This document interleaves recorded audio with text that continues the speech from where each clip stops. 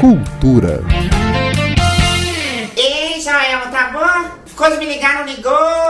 Pois é, né? Ó, Joelma, eu já vou falar com você que eu tô chateada, porque assim, tem 20 anos que eu sou empregada. Aí você vai e me fala umas coisas dessas na internet, moça! A comédia, ao mesmo tempo que diverte, também pode intrigar o espectador.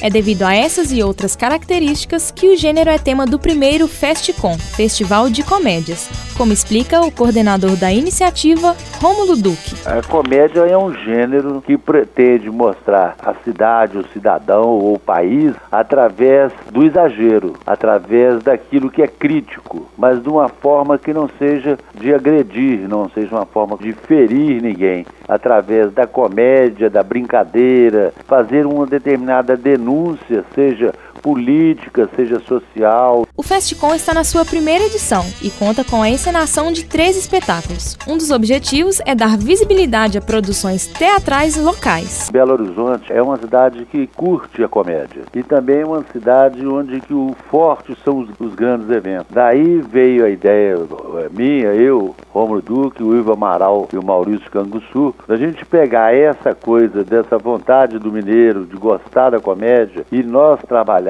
com esse gênero de produção teatral, nós pensamos que poderia dar um festival que seria de agrado da cidade e que ele poderia vir ser um instrumento também da nossa discussão, do nosso fazer da comédia. Durante o festival, o público pode conferir produções recentes como Rose, a Doméstica do Brasil, e espetáculos consagrados como Acredite, um Espírito Baixou em Mim e A Comédia do Século, como lembra Rômulo Duque.